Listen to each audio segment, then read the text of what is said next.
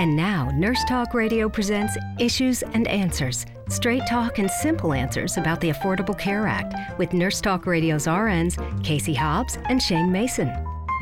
Welcome to Nurse Talk, where laughter is the best medicine. I'm Casey Hobbs. And I'm Shane Mason. And we are two of the thousands of nurses on duty today. Yeah, so Casey, in a moment, we'll be joined with our Affordable Care Act expert, Donna Smith. Donna, as most of you know, is also the Executive Director of Healthcare for All, Colorado, and a single-payer or expanded Medicare advocate. So, Donna, let's get right to it. Can we all agree the rollout of the healthcare.gov site has been less than impressive, and it looks as if the site is currently being completely redone? What do you think happened and is happening, and is any of this cause for scrapping Obamacare and going on with business as usual, which means the government shutdown? What great questions. What do we think happened? Well, I think obviously they weren't completely ready to go on October 1st, and yes, as has been the case with lots of IT and information technology efforts in our society. Things were not ready as they had been planned for, and too much demand and too many people jumping on and too much complexity. And now there's a lot of armchair quarterbacking going on, along with some real serious thought about how to fix the problem. And I was reading this morning in the New York Times about the fact that they're giving the new contractors who are going to straighten out the healthcare.gov site until November 30th to get the glitches worked out so that people can still get on that site and get going. So is it cause for scrapping Obamacare? No, of course not. Those are separate things. Well, not only are they separate things, Donna, but I find it quite fascinating that the people who want to shut down Obamacare now want to do hearings into why the website went down and you can't get on. So they want to figure out how you can get on, but at the same time sabotage what you get on. So it seems like they need to make up their minds. Yeah, absolutely. And, it's ridiculous to say that would be reason for throwing the whole thing overboard at this point and going back to the business as usual, because as we know, business as usual wasn't too darn good, and we really need to move forward on getting as many people access to health care as we possibly can. And well, not only that, didn't the site go down because so many people want to get on and sign up for insurance? Donna, are you there? Oh, it looks like we've lost our Donna Smith. So I'm going to answer that question, Shane. Yes, the answer is exactly this, that, so many people want to get on this site. It's kind of popular. And those states that opted out of it, there's like 20-some states that opted out of it. Now, those people also have to go to healthcare.gov rather than to the site that was in their own state. Well, yes, and I'll say again, too, that these are separate issues. And like I said last week, I'm kind of making a joke, but if the Jack Daniels website went down, I guarantee we'd all still go out and buy some whiskey, That's right? for Who sure. cares if the website is down? That doesn't mean that the product doesn't work. Well, and besides that, people have to go on a minimum, they said, like 18 times because they're comparing sites. Yeah. They're comparing different health insurance. Yeah, so that's health healthy. insurance That's is harder than a car. When you go buy it, you have to look at all the different plans and what your needs are, and then you can do it. Donna, are you back? Yes, I am back. I'm sorry. The technology bugs from the Republicans from Washington must have They've hunted you down, Donna. They found your landline, did they? They did. So now, Donna, the healthcare shut me down. Oh, yeah. The healthcare.gov site had to take on the states that did not opt in. Is that correct? Yeah, that is correct. Okay, but those states that have their own sites are doing their own thing. Okay, but the other states that opted in, and there is a list on our website, the states that opted in have their own sites. Now, are those sites faring a little better? Some of them are faring a little bit better, of course, and people are having fewer problems. California, I'm hearing relatively good reports from people who are getting access to the information they need on California's, which is a huge site. My own state of Colorado, we're having a few glitches that primarily relate to people in verification through the process of asking whether or not they qualify for subsidies or not, and tax credits. So there's some glitches in some of them, but even in the glitches, I found I was able to call the navigator for my state's website, and happens to be Health Connect for Health Colorado, is our exchange, and I was able to call and at least have them tell me what I could anticipate in terms of the time frame for getting the information I need and walk me through it a little bit. It still makes me nervous. I still wish I could do it right away, but at least there are people out there who can tell you what the process is. And at least we have the option. So for Donna, for those who have been discouraged or otherwise shied away from checking out the insurance exchanges, what would you tell them? Don't be discouraged. You know, I know, especially for those of us who really need the relief that's going to come through lowered insurance rates and better coverage and access to preventative care and all of those things, I know we're anxious to get. I am as anxious as anybody out there in the listening audience is. But be patient. If you need more help than you can get on your state's website or you're having trouble navigating it, use the numbers that they give you to access your navigators and talk to them about the problem that you're having and when you can anticipate some relief or how you can get some relief. There are also places in most states that you will also be able to find on your state exchange website where you can get a physical location to actually go talk with somebody in your communities if you prefer to have face-to-face Oh, that's great. contact. And I think that we spell relief now, ACA. Isn't that correct? We sure should, yes. So, Donna, we have some listener questions. I think this first one, you might need a little more context, but you can talk about it broadly. And the question is just, will I qualify for lower out-of-pocket costs? That's quite possible for most of us, in fact, in large part because we should be able to, depending on what our income levels are, be able to get some subsidy or tax credit for the premiums for getting a little bit better coverage than we might be able to get without those tax subsidies or tax credits.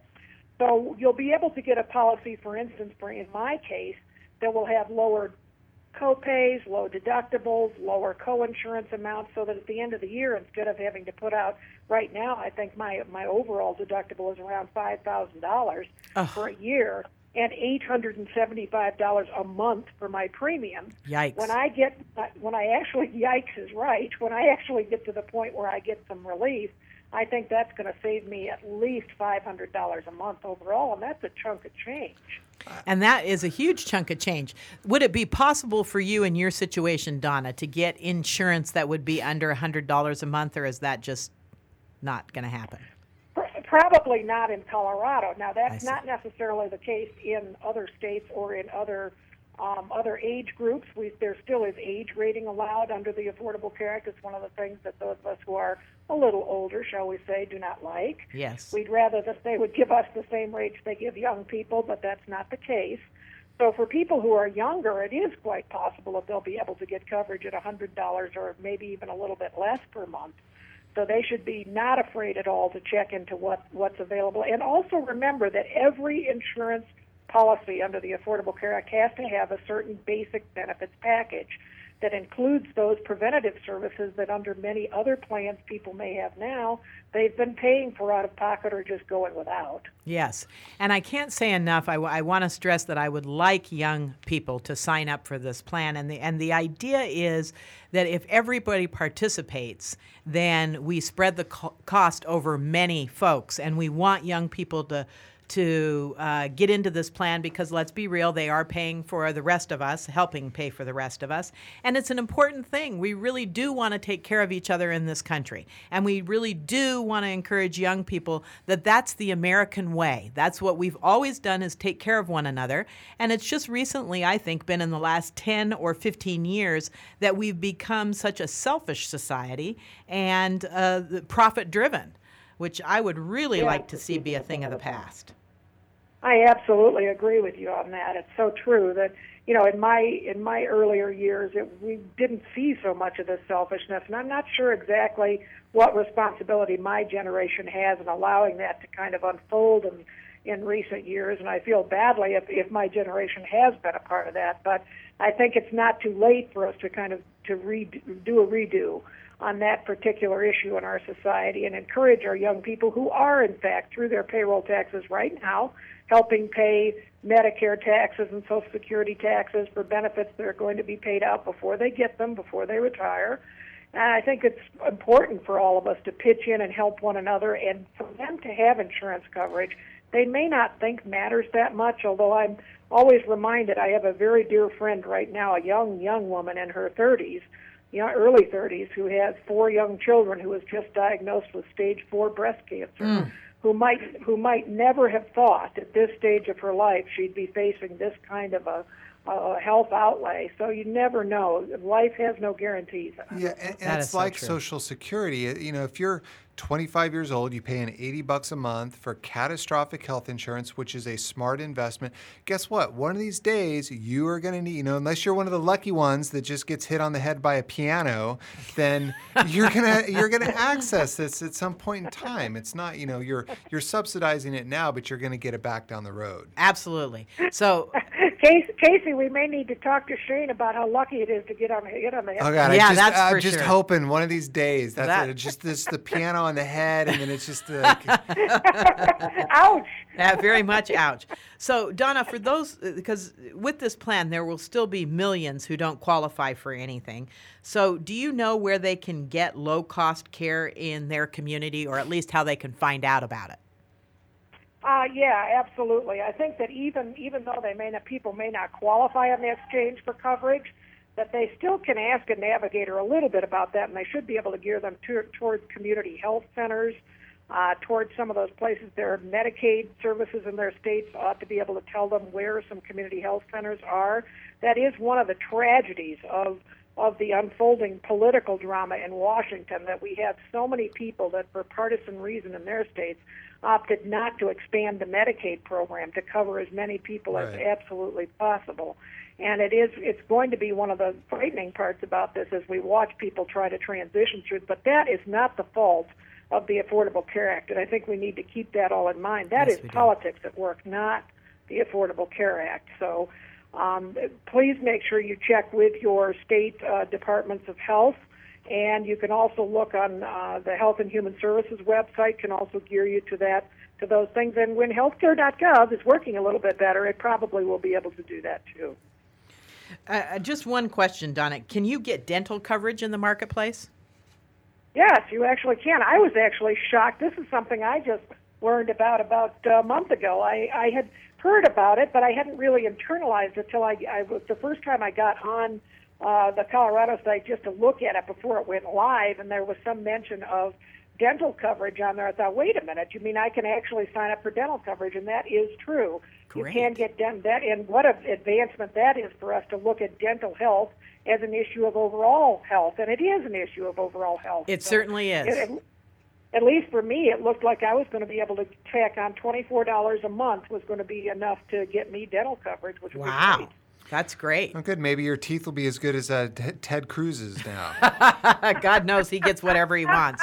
But Shane, wait a minute. If I'm going to get hit on the head with a piano, I don't know if I need to worry about it. Yeah, you don't know if you need to worry about your teeth. Well, we can only hope that there's a piano in Texas looming over a certain Ted Cruz right now. So, Donna, as always, it's a pleasure, and I want to thank you so much for spending time with us.